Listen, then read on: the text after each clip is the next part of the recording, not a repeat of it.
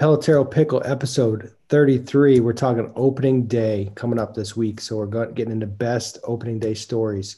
Which players and teams should be watching? Who's going to win the MVP? We're talking about the speed of the game, slumps being a choice. And should Jack Leiter opt out? Here's a quick answer. No, he shouldn't. Check it out.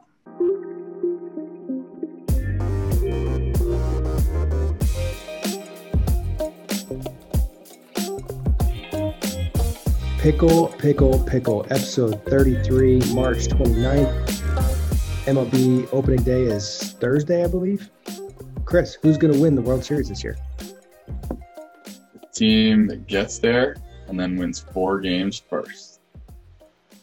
No, So I actually, Patrick is not with us today. He loaded us up with topics of things that we hate doing, which is like predictions and who's going to win. And we modified the show, so we'll just go with that. the funny thing is I have the National League teed up. Just teed up. I'll tell you exactly what's going to happen. Dodgers are ready? going to win. You ready? The Dodgers are going to win the West. Padres are going to be one of the wild card teams. The Cardinals are going to win the Central. The Mets are going to win the East, and the Braves are going to be the other wild card team. That's for all 5. That's it. It's a wrap. Everybody else can just not try. They should just not show up for the season. I just remembered that Arenado's on the Cardinals now. That might switch my MVP pick. I knew you were going to say that because I already had him in the back of my mind. But I'm going to throw a curveball at you. I got Paul Goldschmidt winning the NL MVP. Did he have a bad year last year? Last year's a wash. Last year didn't count. He's still on the Diamondbacks in my mind. He's not even with the Cardinals. Goldschmidt played pretty good last year. Arenado did not. But I think he was checked out of Colorado. That's why. He was just out. Over it. Paul Goldschmidt's on the Diamondbacks still. Forever in my head. So it's fine. Yeah, except he plays for the Cardinals, though. I'm just checking the stats real quick. He 304, 6 homers, 58 games. I mean, he's a good player. Played pretty good. Played good. They made the playoffs. They could have have energy this year. Do they have pitching? Do the Cardinals have pitching? They always have pitching. Yeah, the Cardinal way. Let's jump into topics. Opening day. What is your best favorite as a player or a fan opening day story? I started on opening day. 2014 and 2016, I got the nod. Opening day. It's always pretty cool. 2014 was my first one. And I got our first hit. I was there for that. Yeah, I got our first hit off Chris Sale. So that was exciting. When you get your first hit, your first at bat off Chris Sale, you're doing something all right. That's my favorite player story, I think. It has to be. Right? Yeah. My favorite story was my first professional at bat. I hit a homer. So that'll be my best. It's not the big leagues. Not as cool as your homer stories, but still a cool story. John Kelly, thanks for throwing me that fastball down and in so I could sneak it down the line. You broke a bat in that at bat. You had like a 10-pitch at bat. It was good. Yeah. The 3-1, the crazy thing was the 3-1 pitch was like a fastball down and in. I barreled it up. I mean, barreled, and then my bat exploded. It was like a soft line dry foul, just shattered barrel. And then the 3-2 pitch got jammed like crazy. Should have broken it, and it didn't break, and then I hit on the next pitch. That's how you knew you had a good bat, when you get jammed and the bat doesn't break. Yeah. I wish my bat had broken in 2. They were the only 2 bats I had in spring training. They were like Louisville Slugger, black barrel, and like the handle was reddish. It was like a pink red, kind of like it's probably just a 271 because I had no pop and couldn't swing anything heavier. Very, very tapered handle, just exploded. Absolute explosion. Like I'm talking, the barrel went flying, and the handle was in my hand. Kind of explosion. It's good at bat. My favorite. I was excited. I thought you. First pro at bat in a homer is pretty cool. My favorite fan story. I was at the 100-year Fenway celebration. That was really cool. They had like your boy Tom Brady was there. Everybody was there. If Tommy's there, it's a big deal. They dropped the banner off the monster. Opening day. My buddy, Big Brian, back home, his family had season tickets through the company, their family business. And the first year I went to opening day, they won the World Series. So then it was like just a superstition thing. And then, yeah, we just stuck to it. And then it became just an annual tradition for us to go opening day. The 100-year one was cool though. I always love the flyovers. Flyovers are great. They had the Green Mountain Boys do it in Fenway. So our freshman year of college was 9/11 happened. So I'm practicing up at school, and every hour on the hour, the Vermont, the Green Mountain Boys, that's what they call them. They would take off out of the Burlington Airport and just patrol the skies. So I always have like a connection. I always think of that when I was at opening day, these jets just flying over. I just love it. It's awesome. I don't think I have a fan story for opening day. Really? Opening is cool. It's like hope springs eternal, that whole thing. Everybody's got a chance, even though they don't. But No. it's opening day. It's like, it's good vibes. They have like all ceremonies and stuff. I'm always amazed at the production of it, where it's like that first pitch has to happen based on that TV schedule. And it is. I mean, I'd be very curious to know what the rehearsal is for these type of things. Like, there's people in the background doing so much work. It's very impressive. Well, I remember they would, especially the games that I've played where there's been the pregame production, whether it be the WBC or playoffs or whatever. You go in and you see the board and it's all different. You have to be at this spot at this time. But as a fan, I don't think I have a fan opening day story. Calling Ian Happ's leadoff homer to lead off the 2018 season. I remember that. Yeah, I forget that. As a player, it's first day, so that's like always just a train wreck anyway in terms of routines. Yeah, I mean, spring training's so long, it almost doesn't feel like opening day. In my experience anyway, like I would always get excited about opening day in independent ball because spring training was so short, and you're excited to get out there and play. But it's crazy because, first of all, every climate that I played in was freezing. So I didn't have a major league opening day in 2013. We opened in Buffalo, so it was 6 degrees. Then 2014, we opened in Chicago, so it was 9 degrees. 2015, I opened in – where did we open in 2015? It must have been Rochester. No, it was actually Buffalo when I was playing with the Blue Jays, so at home against Rochester. 2016, we opened in Tampa, which was nice. So we were indoors and it was warm out. I was there for that whole series. That place was a dump. Yeah, I like Tampa. I hit good there. As a fan, it's like you're in a middle school. It's all like cinder, like the block masonry stuff. It's painted like this robin's egg blue. It's just the innards. It's inside. You never know what time it is.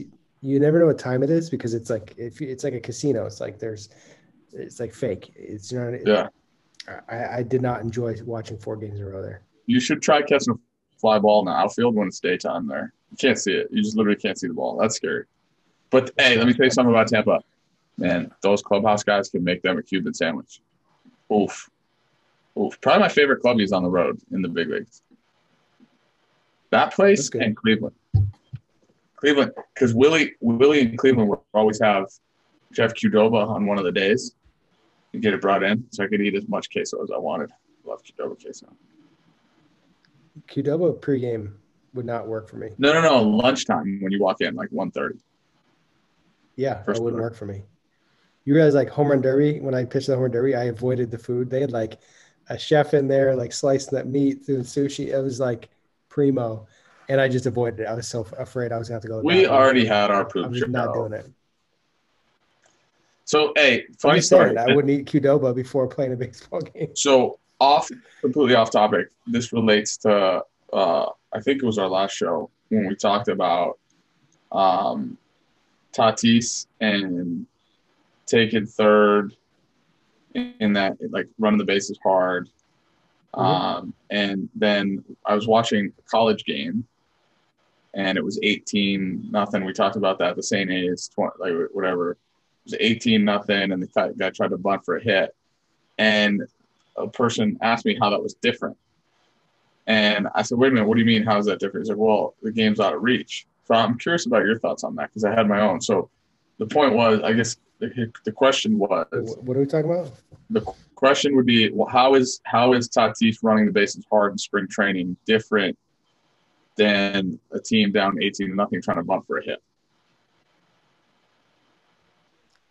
Down 18-0 bunting for a hit is kind of ridiculous. It's just like it's a low field move. Tatis Jr. is just hustling and trying to make stuff happen. I stand by.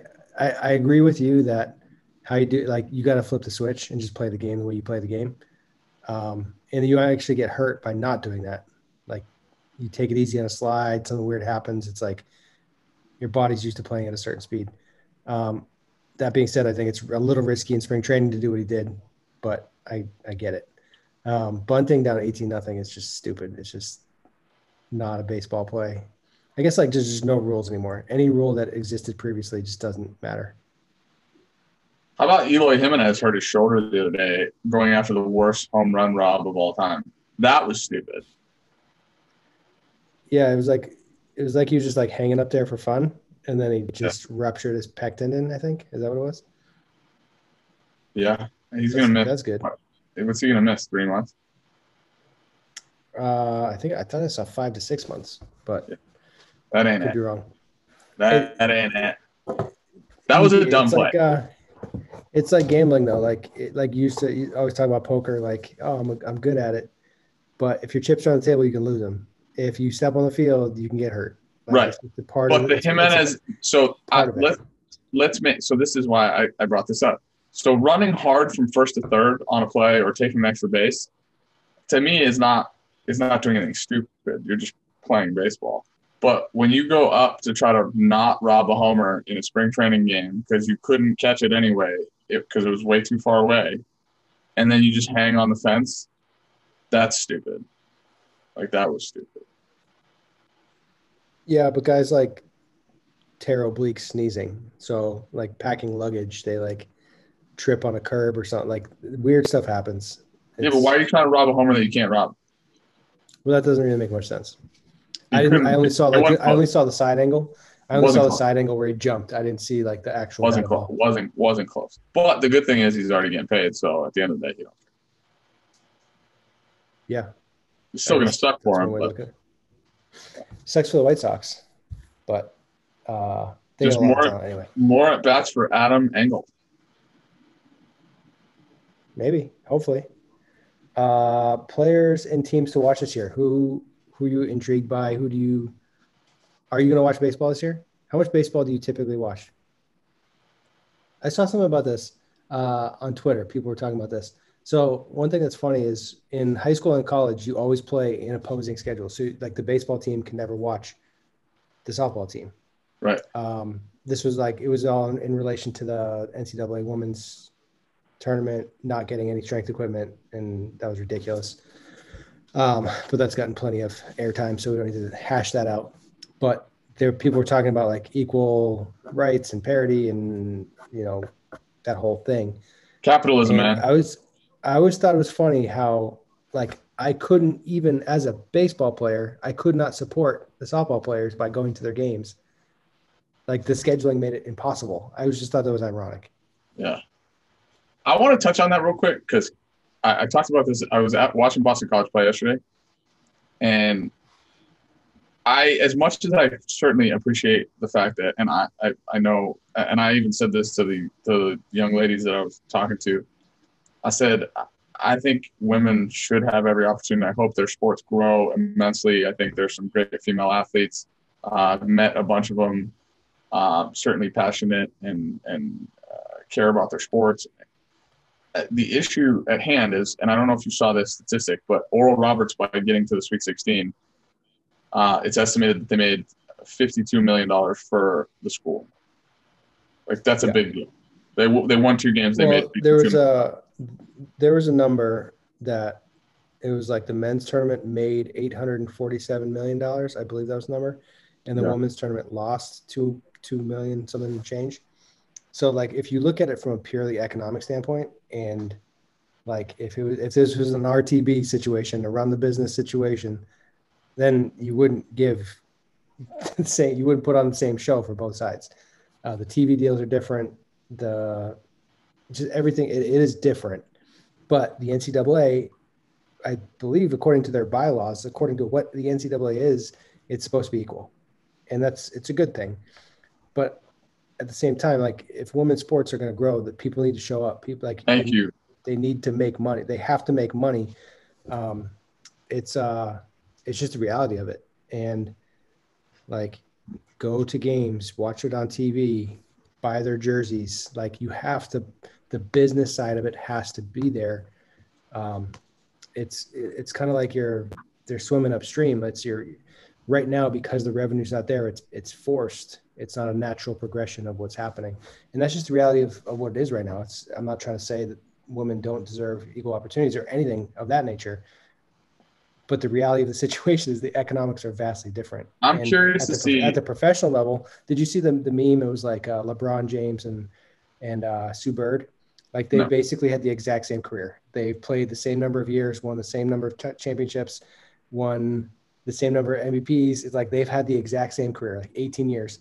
And like LeBron's bonus for winning the title is like more, or this is very similar to her annual salary. It's like they've had the same careers. It's like, look at the TV deals, look at the merch, look at the business side of the game is so much more developed. I have no idea what the union situation is on the women's side of the game, but I'm sure that's a factor. So here's what I'll say. It's got to be international. It's got to be international. It's got to, like, it has to grow, and it needs support. Here's what I'll say to all that. Happen. I think because of the digital footprint that everybody has now through social media and the opportunity to kind of brand themselves, I'm curious to see what happens in the next 15 years now that social media and the opportunity for any one individual to literally build a brand for themselves, right? That should, I think, at least help current female athletes, professionals, really, I guess, blossom is the name, or at a minimum create the same amount of visibility, because everybody's getting their information not through mass media as much as they are through individual channels that really allow for this freedom of not any one individual or programming being created. So it'll be interesting, and I think the responsibility and the onus is on young ladies to really, like you said, to really engage. And I think it's certainly much more plausible to be a young woman athlete now and dream about making a living playing your sport. Yeah, I mean, now compared to 10 years ago, 15 years ago, it's very different. That Athletes Unlimited League that started up, I know they did their softball. I'm pretty sure they're doing that in all sports. They're doing volleyball right now. It started with softball and volleyball. I don't know what the exact business format is with that. Is it player owned? Is that how that works? Or player run? Yeah, supposedly they have there's no front offices, there's no executives running the teams. The whole thing is run by the players, and their performances dictate their bonuses and their opportunities to earn within it. I would say they've gone a step. One way, look at what Major League Baseball does. They got some smart people working for their front office, and people may not like the baseball decisions they make, but from a revenue standpoint, they've done a really good job. And you need people in those roles trying to solve those problems and think about what those people think about. And I think the Athletes Unlimited thing, back to the Athletes Unlimited thing, I think it's a cool concept, but I think they've taken it almost one step too far, because now there's no team element to any of it. So there's no postseason, there's no playoffs. Everything is about the individuals and the individual's performance. So they create value. The captains for every week are created by like the highest performing players based on the point system that they have in place, which it really does make it just like a fantasy sport. But if you it's a team sport. So if you take away any incentive of winning and really having that camaraderie and a team being able to take it down the wire, like I would say most of the greatest moments in sports history in team sports came because teams were able to do ridiculous things. And within that, there were certainly individual performances, but I think it's the mixture of those two dynamics. There's definitely a storyline component to a season, to ticket sales, to the sports centers of the world picking up stories and talking about them. Like, it's all part of it. Look what the NCAA tournament does. It's just action packed, single elimination mayhem. It's March Madness. They literally call it March Madness. There's a lot of the whole season builds up to that moment. So if there's no like build up to a moment, then what's the season? Yeah. That was a good tangent. We got on that because we asked what players and teams you want to watch. I want to watch Juan Soto. I'm going to follow him. He's my favorite player. Him and Sal Frelick are my two favorite players. Soto's good. Sal Frelick's pretty good. Juan Soto's better, and he's probably younger too, which is crazy. Because he's doing it in the big leagues, and he's probably 2 years younger. Oh, that's funny. Sal Frelick is the center fielder for Boston College, if anybody's wondering. I think he has projected top 6 pick recently. Yeah. I think they have him at number 6. I think he's the best. I think he's the best player in the country. Jack Leiter might be the only one that's better than him, but we're just talking about a completely different position. He's just fun to watch, man. He has presence. You know who else is fun to watch? You got to watch this kid Brito hit from Rutgers. Oof, it's dangerous. I saw his grand slam today. He's got 9 homers. He's got a bunch of. It's dangerous. It's like 35 homers, 35 RBI, not 35. Yeah, homers. It's dangerous. I saw our boy Evan was 2 for 2 to start the day with a hit by 3 for 5. 2 3 for 5s in the series. Hit a homer today in his last at bat. Good job. Keep going. Love to see it. Padres are gonna be fun to watch. The Padres Dodgers. I hope the Padres and Dodgers go down the wire. Did you hear? For baseball. So do you realize that the Dodgers have a rotation issue because they're going with Kershaw on opening day? Bauer's going to throw second, I think. Walker Buehler's going to throw third. That's sick. The Walker Buehler being a 3 is stupid. Yeah, and then so they're having issues with Urias, Dustin May, and Price. So you have 3 guys, 2 spots. So they're talking about David Price going to the bullpen while he makes $217 million. Like that's a first world problem if I've ever seen one. First world problems, man. They don't even need to, like.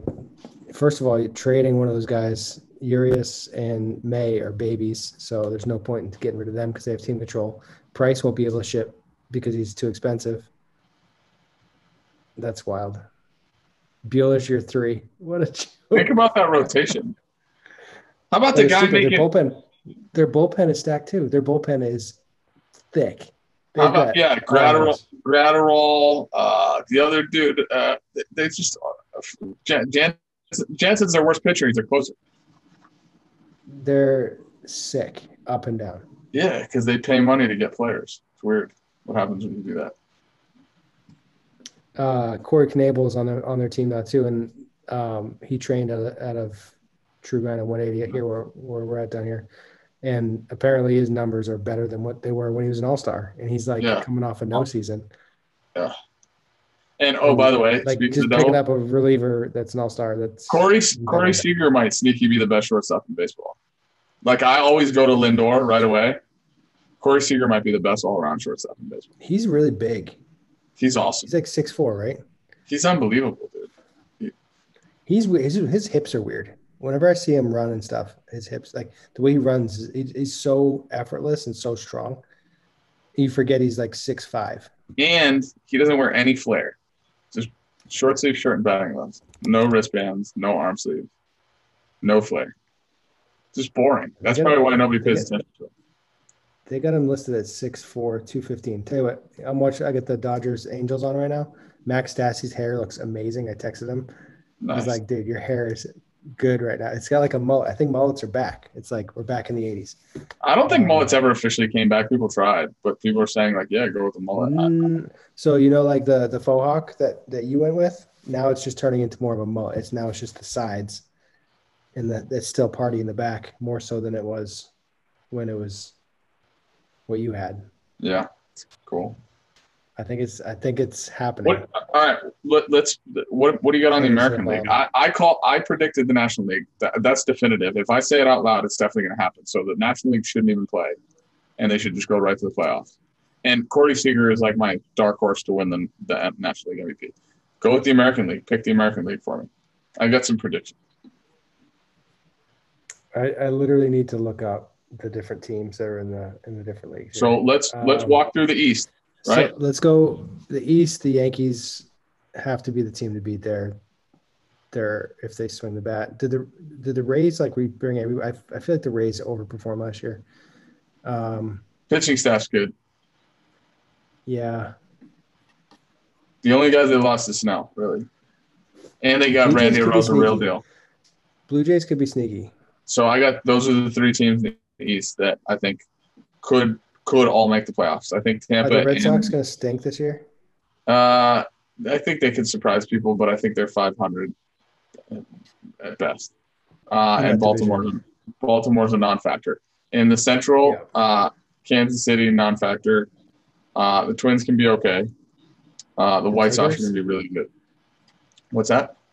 The Tigers don't have anybody. Los Tigres are no bueno. Cabrera could be 3,000 hit, 500 homer this year. Just stay healthy, Miguel. Please. Yeah, I would love for him to have another big year. And the Indians could be okay. So out of the Central, you got the Twins, the Indians, and the White Sox. The White Sox are going to win the White Sox are going to win the division.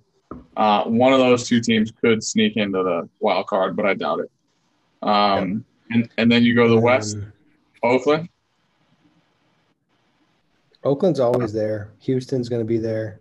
Right. It would be awesome if the Angels made the playoffs. Joe Madden led Angels. Let's go. That's what I got. That's my pick to win the West. Let's mix Mike Trout into the playoff picture, please. That's my pick to win the West. I don't think they have any pitching, but they'll figure it out. Then you gotta look at then it's Rangers, Astros, and Mariners. The Astros will be okay. Albert Pujols had a double the other day, and I tweeted about it.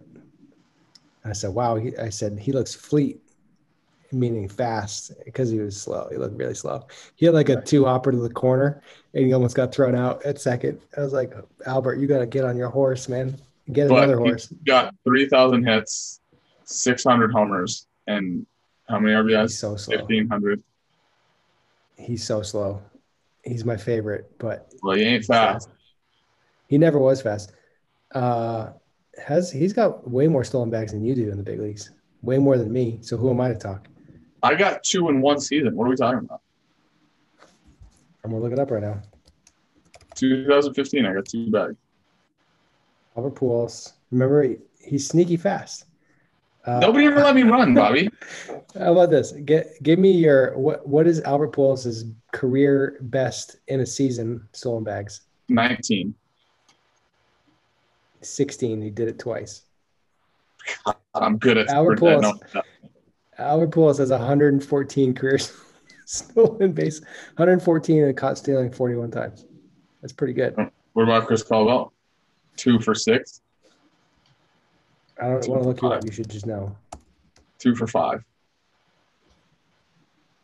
You should know how many stolen bases you have. I know I have 2. I had 2 in Toronto, and one of them was part of a double steal where I literally stopped in the base pass and they threw home. I was about to say that, and you got thrown out 3 times. You are in your 4-year major league career. You're 2 for 3, 2 for 5. You got thrown out 3 times. 2 for 5. I told you. I knew it.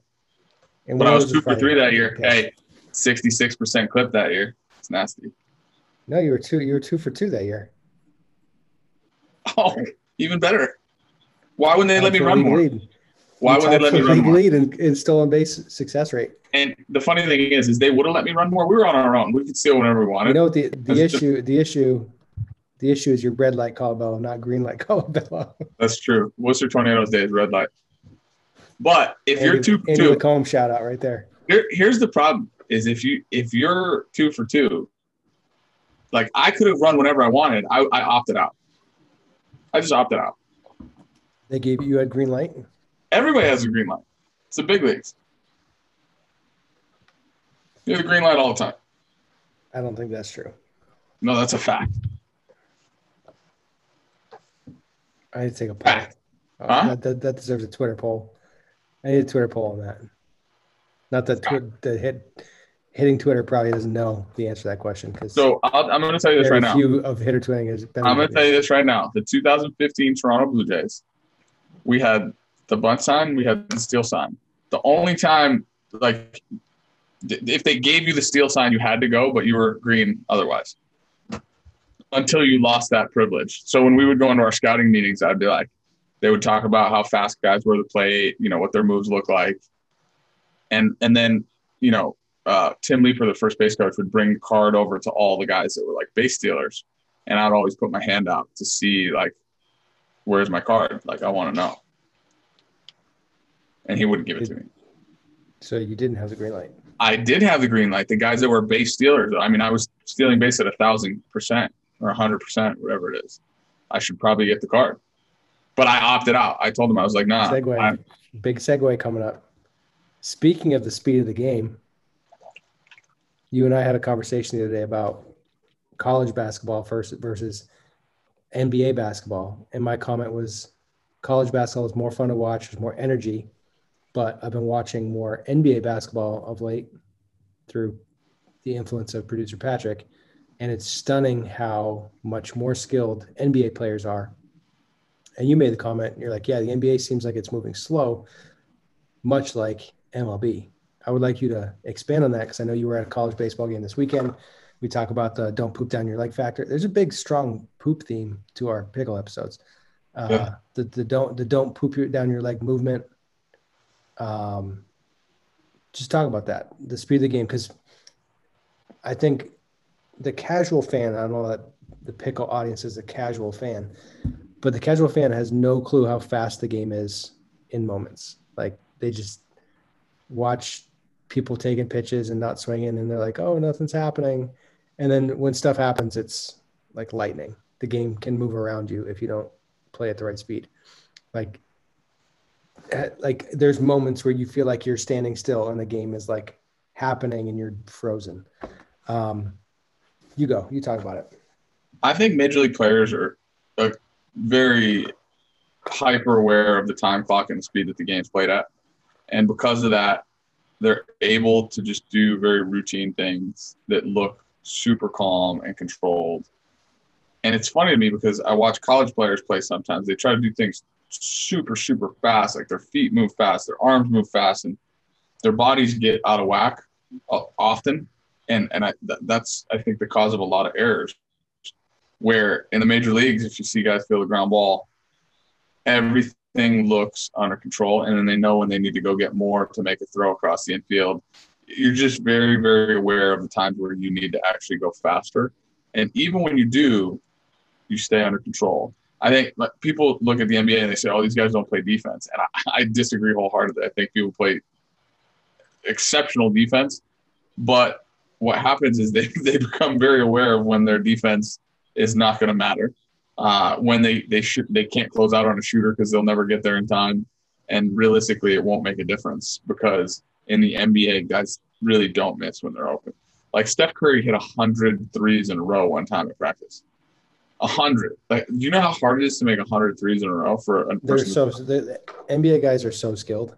It's going from like NCAA tournament to NBA. The college players stink, and they're so good, but they stink compared to the NBA guys. And I'll never forget when the first time I sat courtside was in Minnesota. As they told me as an award, a reward for winning American League Player of the Week, they got me courtside tickets, and they were playing the Spurs, and this is in the middle of the Parker Duncan Ginobili years.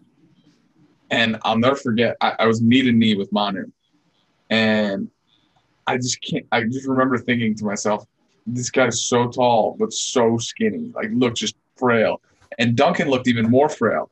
But then I watched him get on the court, and for dudes their size, like they were moving, it looked like ballet almost, right?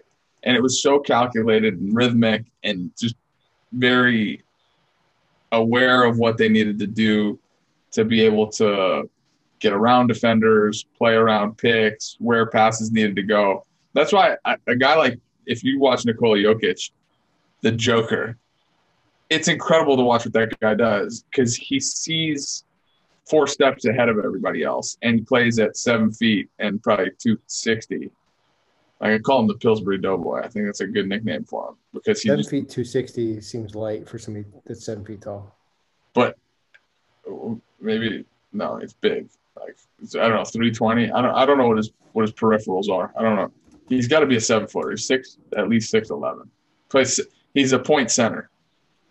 Maybe he's 330. I don't know. Maybe he's 350. I have no idea. They got. He's listed at 6'11", 284. So I was right on the money, and you called me out. 24 pounds light. On a 7-footer, 24 pounds can go in your armpit, and you wouldn't even notice. That's what I'm saying. It's a big body. It's a big body, big frame to deal with. You know what a big frame is? Played high school basketball. 6'11". I played high school basketball against 7'6" Neil Fickleton. Yeah, that's like a different level. He was on Game of Thrones. He played he ended up becoming an actor. Passed away recently. Yeah, I think there's a level of precision and balance with like those NBA guys, MLB guys. I remember watching Jeter one time, and everything was so controlled. His body was always balanced. There was nothing like out of place. You go to like a youth game and kids are crumbling. They feel the ground ball and just like fall down. Well, remember, I think I said this on a show. I was when Trezor was coaching at LIU Brooklyn, I went to a game. They played against Adelphi in the fall. I think it was either my first or second year in the big leagues. And his team made like 10 errors in a day. Like they played one of those long days. And I remember one of the kids was like, "You must hate watching this. If you play in the big leagues, like this is terrible." I said, "No, I love watching baseball." I said, "People make mistakes all the time. Even in the big leagues, you make errors. But you learn from your errors, right? Like you learn from your mistakes and then you don't make them again." And that's why errors are so much fewer and further in between. Like bad errors anywhere are very hard to find in the big leagues. Now you can make the argument that play on really nice fields and surfaces. Like I'm such a snob right now that I wouldn't go to your casual high school baseball field and take a ground ball. Like I just wouldn't do it. There's 3 things I've become a snob about: field surface, batter's eyes, and the balls that you hit in batting practice. Yeah. I mean, everything else I don't care. I feel like you've earned that right to be snobby about those things. Thank you. I'm snobby about pens. I like Pilot G2 pens with good ink flow. If you give me a pen with bad ink flow, I'm going to judge you. Yeah. I like the 05s, but the 7s will work.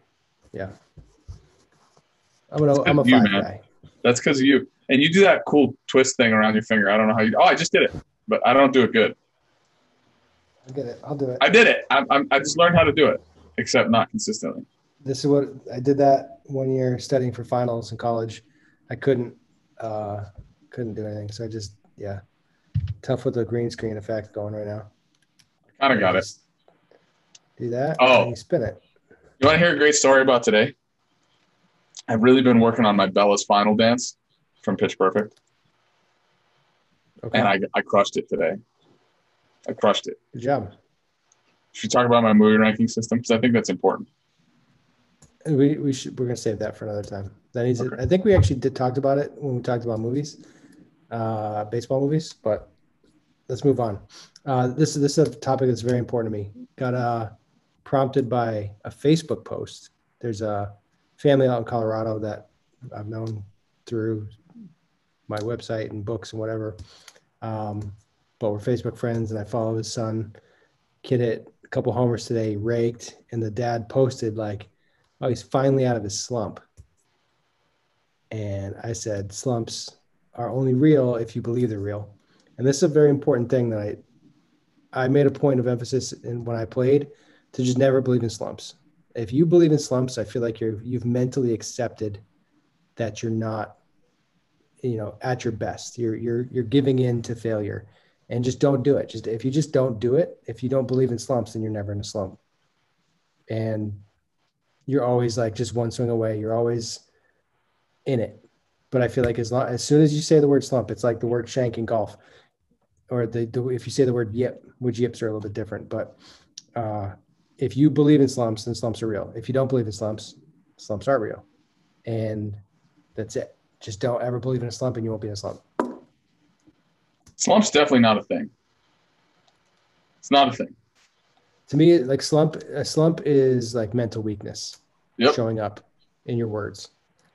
If if you know what you're going to be working on, if you're paying attention to your failure, right? Like you're either hitting the ball hard and getting unlucky, or you're not hitting the ball hard and there's a reason for it. So go work on that reason. Let's take a timeout. Why does yesterday's at bat have anything to do with today?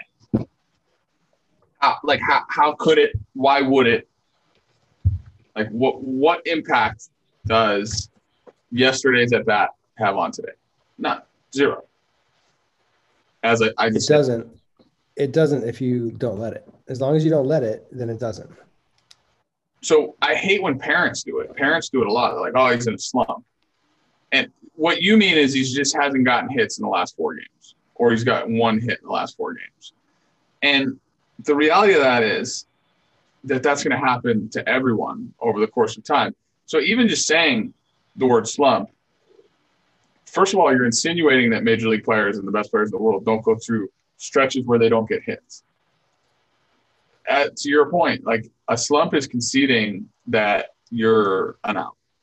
And that to me is really upsetting because I have college guys that go through it. And this is the difficult part about baseball, and this is the part that's not getting addressed enough now, is because everybody's trying to take care of their swing, right? They're trying to take care of metrics and they're trying to take care of numbers. They're not taking care of what it takes to deal with the failure that is inherent in baseball. Like 3 for 10 is Hall of Fame, right? At the big league level. And sure, we can say that, in high school, you should hit 400 or 500 or whatever to be good, considered good. But those are all arbitrary. Like they're just whatever. They don't matter. It depends on your level of competition and a bunch of other things that go into it. But I get really angry when people try to talk about slumps because they're just not real. Now, if you made the argument to me like, oh, somebody's in a shooting slump because they just missed 10 shots tonight. They went 2 for 18 from the floor or whatever. I'd be like, all right, well, it's just not shooting it well tonight. But it's still not it's not a slump. There's something bigger going on that you're letting affect your confidence in yourself to do what you're supposed to do in any given moment in time of competition. Is that fair? Like, it bothers me, man. Yeah. It bothers me because when you compete, you have to be strong mentally. I get irritated by it. Just don't believe in slumps. What was the Mookie Wilson and dinosaurs? Mookie Wilson dinosaur quote. Have you ever heard this? Bless you. I think I have. Thank you. Refresh me. Mookie Wilson. The quote is, "When I'm in a slump, I comfort myself by saying, if I believe in dinosaurs, then somewhere they must be believing in me. And if they can believe in me, then I can believe in me. Then I bust out." It's incredible. That's some deep stuff, man. That's real. That happened. Newspaper clipping. Yeah. Believe in yourself. The rest is up to me. Don't go chasing what? No? You can keep going if you want. No, I just like that one. Next topic. So don't believe in slumps. Jack Leiter is good at pitching. Next topic. Correct. This kid's unreal. Good for Tim Corbin. What a guy. Took him out. Doesn't need to continue throwing pitches in an 11-0 game. The kid hasn't given up a hit in 16 innings of SEC competition. The question from producer Patrick, which I think is absolutely absurd, is should Jack Leiter just opt out the rest of the year and just wait for the draft? Like, is he the number 1 draft? Has he proven himself enough? I think if you go to college baseball, you go for he's trying to go to Omaha and win. That's why he did it. Next topic. You said it. Next topic. Yeah. So producer Patrick, when you're editing this, no, you don't opt out. You went to Vanderbilt to get a ring. Let's not forget. By the way, he's having fun right now. He wants the ball. Let's not forget this.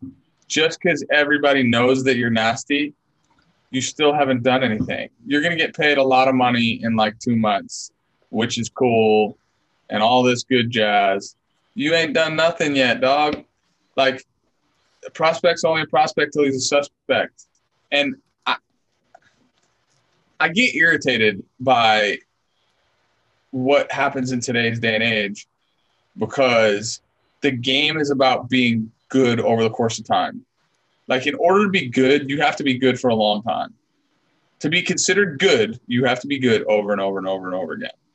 Now, yeah, should you opt out of playing the game because you're afraid to get hurt? Well, then you should just opt out of everything. Like, what are we talking about? It happens a lot now. Happens a lot now in the football. They're called the bowl games. stuff. Yeah, I get it. Christian McCaffrey did it. We're talking about a different sport, first of all. So at what point is the risk of catastrophic injury enough? Like, what's the threshold? Let's bear in mind that those guys are opting out of a bowl game that is making them no money, that is not for a national championship, and is only allowing their school to make more money off of them. So in those scenarios, I get it. But so what happens if let's say Jack Leiter was playing for a team that wasn't even in contention for Omaha? Is there any scenario in which their Friday night guy? Is there any scenario in which that guy's on a team and they're not contention to go to Omaha? Well, let's say he went to a school and he just developed like crazy. He busted out of the winter workouts, throwing 100, and he's just shoving. So we're gonna say that guy wins every Friday, right? Like, he wins every Friday, basically. So that's one win per Friday. So you already have 20. They're not getting 20. They're getting 11 starts in college, not 20. All right, 11. So you won 11 games. Are you not winning any of the other 40? They're 11. Maybe they're 20 and 30. And you're still going to a conference tournament, which means you still have a chance because you won 11 conference games. You don't know that because he could have shoved and then his team just didn't score any runs. There's no scenario in which Jack Leiter pitches for a team that's not in contention. Because if you have that guy, you have a shot. There's situations where you got an absolute stud pitcher who's on a bad team that they're not going to win anything. What's the threat? I'm just asking playing devil's advocate. I know. What's the threshold? There isn't one. Talking about baseball, like, you're a pitcher, it's pitch. It's your job. The bowl game thing. Are they doing full? I don't understand bowl games in college because who wants to play for 48th place? You're playing a final game for 48th place because it's creating revenue for it's just money. It's just money. Bowl games are stupid. Just play a bunch of playoff games. That's different. I'm sure they get a cool swag bag. The college football playoff should go to 32 teams or 16 at least. The best part of college sports is the tournaments. The issue with that is it would take – how many weekends would that take? What would it take? What would it take to play a 16-team playoff? It would take 4 weeks. Do you know how long they go between conference championship game and national title game? 6 weeks. 32 to 16, 16 to 8, 8 to 4, 4 to 2. It would take 5 weeks, not 4 weeks. Whatever. Same thing. The only reason they can't do it is because it's Christmas break, right? It's Christmas break, but you do it. You could do it. I think it would be awesome. 16-team college football playoff, man, or 32-team college football playoff. Nasty. Even if it was 16, like a Sweet 16 in college, that would be nasty. They should do it. They won't. There's too much money in the bowl games. Yeah, but you would just replace all your bowl games. You would just replace all your bowl games with playoff games. Could you do an NIT for everybody else? No. NIT was stupid. That's why it's not a thing. Did they stop doing it? Yeah, I don't think there's such a thing as the NIT tournament anymore. Like, were you playing in the best losers tournament? Come on, guys. Blech. It's a national invitational tournament. They invite the teams that maybe got snubbed. That ain't it. Hey, how brutal is it that teams are like getting COVIDed out of tournaments? Like, it happened in the hockey tournament too. VCU had it happen to them in basketball. Yeah. Right? Yeah, it did Notre Dame in hockey, VCU in basketball. Yeah, I mean, what are you going to do? And the number one ranked team hockey team in the number one ranked hockey team in the country out before the Frozen Four Boston College lost 4-1. Out. And Is that a 3-game series or 1 game? 1 game. It's a tournament. They were in the Northeast Regional Final. I thought they did it like the super regionals in No. baseball. They don't. They just go Also, straight Frozen Four. yeah, Frozen Four. St. Cloud State beat them. They're good. Scored 3 goals in the second period, all with less than 8 minutes left. I watched all through. Alex made me change the channel, and then they scored their first one as soon as we turned it, and then they scored 2 more after. 3-1 into the second. Game over. So it's Alex's fault. Yeah, it's Harvard-Sock and Haversack. What's it called? Marvin-Sock and Haversack. Something like that. Post show. Last topic. MVP pick for the 2021 MLB season. I already told you. I'm going AL and NL. NL. I'm going Goldschmidt with my backup as Seager. Those are my 1A and 1B. I think they're terrible picks, but we're going to take them. Seager, I don't think it's a bad pick at all because they're going to win a lot of games. I would love to go with Soto or Lindor, but I can't. Soto's team's not going to win enough. And if Lindor gets this extension, which I heard he had dinner with Steve Cohen, which is probably going to get the extension. But the ravioli wasn't good. Ravioli. How does this guy be worth that much money and he goes to a restaurant with bad ravioli? With bad ravioli. How does that happen? How does that happen? He said it was a sauce. With bad ravioli. How do you go to a restaurant with bad ravioli? My mom makes good ravioli. He should be eating gold, which would taste worse than ravioli. But at least bad ravioli. He should have gone to my mom's house. She makes really good. Silvana should send him a plate. Yeah, Silvana should send him a plate of ravioli. So I'm gonna go Trout. American League Trout. That's that's a garbage pick. He's so good. Yeah, he had a big letdown year last year. Huh? He had a big letdown year last year. I think he's going to bounce back and win the MVP. And I do want them to win, so it's kind of like a hopeful pick. I hope my internet just didn't go out because my TV just turned off. No, you're good. No, I'm good. I got there for a second. I sneaky got Jose Abreu back in the conversation. Yeah, because they're going to be. They're going to win. They're going to win. Which Yankee is going to be in the conversation is the question you have to ask yourself. LeMahieu, obviously. If Judge stays healthy, I would like to see what Judge can do in a full healthy year. He hasn't really done that yet. Yeah, he should hit 400 with 80. I would like to see what happens. National League, I want Fernando Tatis Jr. to win because he's electric. I would want Soto to win, but like you said, they're not going to win enough, and there's too many other good players. I love Juan Soto. He's my favorite player. So good. Said that twice. Him and South Bailey. And who's my American League pick? Nobody in the West can win it. Bregman could sneak. Like if the Astros win, Bregman could do it. Altuve could do it. I don't think any of the writers would vote for either of those two guys. Yeah, I don't think so. American League West. Trout from the West. Olsen or Chapman. That's it. It's going to be a player in the AL East. Sneaky pick, Bo Bichette. George Springer. I forgot to get Springer. Marcus Semien. No, Marcus Semien. He's not an MVP caliber player, even though he snuck into the conversation. And then the Central, you're looking at like a Nelson Cruz or one of the White Sox. We'll just Abreu is my pick over there. But like a guy like Grandal could sneaky and be in the conversation if he just has good numbers for catcher. Lewis Robert. I got a hard no on Grandal for MVP. He's a nice player, but no. Do you think Lewis Robert can just not swing at balls this year? If he doesn't swing at balls, he'll win the MVP. That's nasty. If he swings at balls, he's going to have trouble. But he's very good. Look at my hair right now. Look at that. It's getting long. Hey, UFC, Francis Ngannou, new heavyweight champion.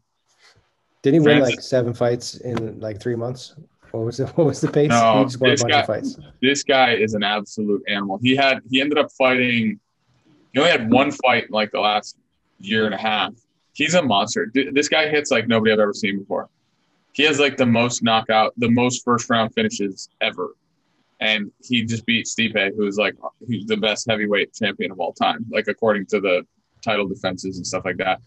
And Stipe handled him the last time. Like Stipe is like 30 pounds less than him. And Ngannou had to be the champion at some point because it's to have a guy with this kind of knockout power is really cool for the division. Interesting. John Jones is going to go up, and that's probably going to be his first fight. I don't know. I'm a John Jones guy too, and like, dude, it's scary to fight a guy that can hit you like that and put your lights out. Like his knockout punch on Stipe was absurd. He knocked him out and then he re-knocked him out basically because he knocked him out and then Stipe was like, "Nah, I'm not knocked out," and then he got re-knocked out. Go UFC. Yeah, you're a big UFC guy. I'm not. I bet you I'm going to watch more UFC fights than I do baseball games.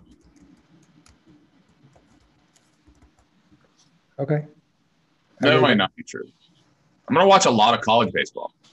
Tell you what, if you're a high school player that says they want to play in college and you're not watching college baseball games, there are so many college baseball games available to watch now that like I was flipping through YouTube TV and there were like 8 games on today. Yeah. Like all really, really good games. That just did not exist when we were growing up. It would have been so awesome because then you would have actually had a barometer to see if you could actually play at a Division I school. I was terrified. I didn't hear it. The only time you could watch, the only time college games were on TV was College World Series. And it was like Wichita State. I was like, where's Wichita State? What is that? I don't even know what that is. Every Division III, like a lot of the Division III schools are streaming now. Mm-hmm. They don't have their own stream, you know? Yeah. Well, it's too easy not to now. So, any other post show? It's a wrap. Sounds good. Pickle out.